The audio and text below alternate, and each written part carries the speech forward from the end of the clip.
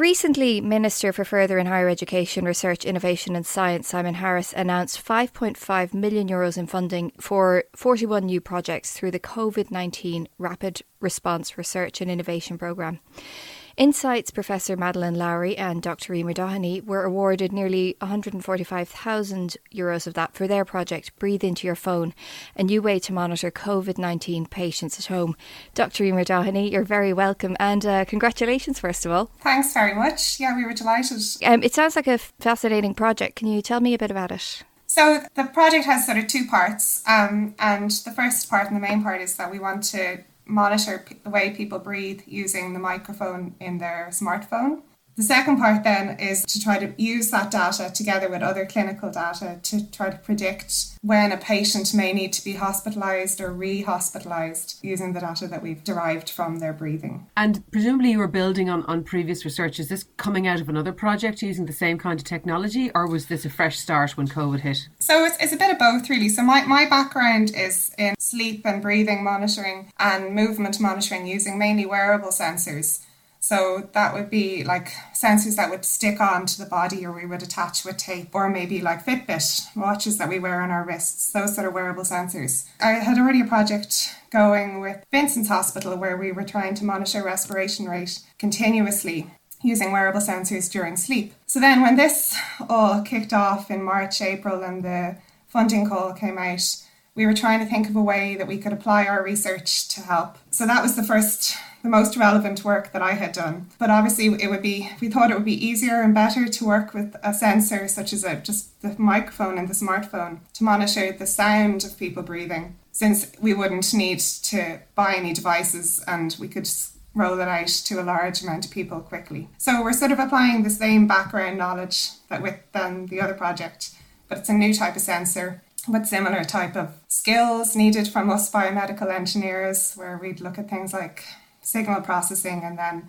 how we get clinically informative information out of different types of signals. So we're looking at audio signals, whereas previous projects we would have been looking at acceleration signals or other sorts of movement signals. So you're looking at recording the sound of people breathing. How is that going to be applied to help COVID-19 patients? So the first thing that we want to get is respiration rate, which is how quickly people are breathing, and that would be the most used clinically. So from speaking to respiratory consultants, that would be something they would monitor one-on-one, and they would just watch how people breathe, and that would be the metric they would write down probably or enter in their system. And it's a very simple metric really, like just monitoring how many times people breathe in 1 minute, how many inhales and exhales in a minute. And really easy to monitor one-on-one, but very difficult to monitor remotely. So that's the first thing we want to do.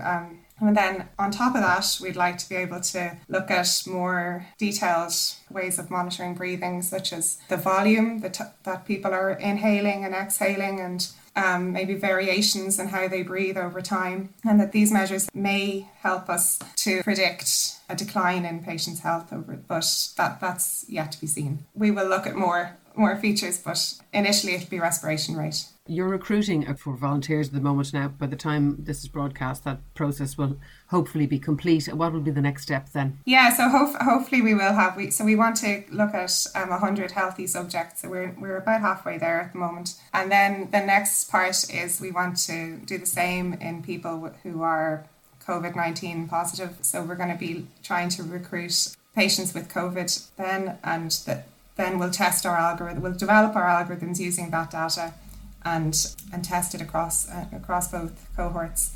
Then we're going to call a subset of the healthy subjects in for some lab tests in UCD as well, where we'll validate our algorithms against research grade equipment. So that'll help us get some more accuracy on the results. In parallel to that, we will be working on the predictive modelling work, where so we'll be collaborating with a company called Patient Empower for this side of the work.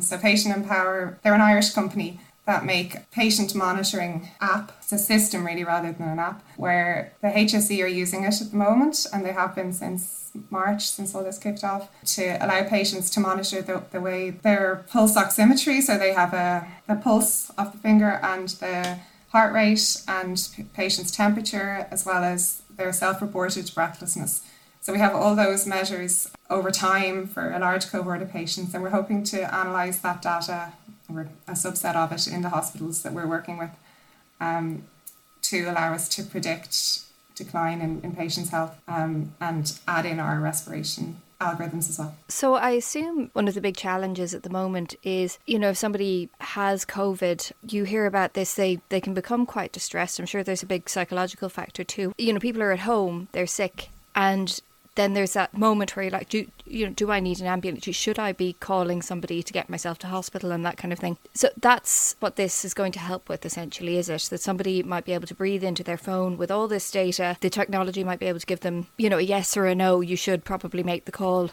or no, you're okay to sit tight for a while. Exactly, yeah. So it'll either work like that, or if it was to be integrated into the Patient Empower system, that would automatically happen.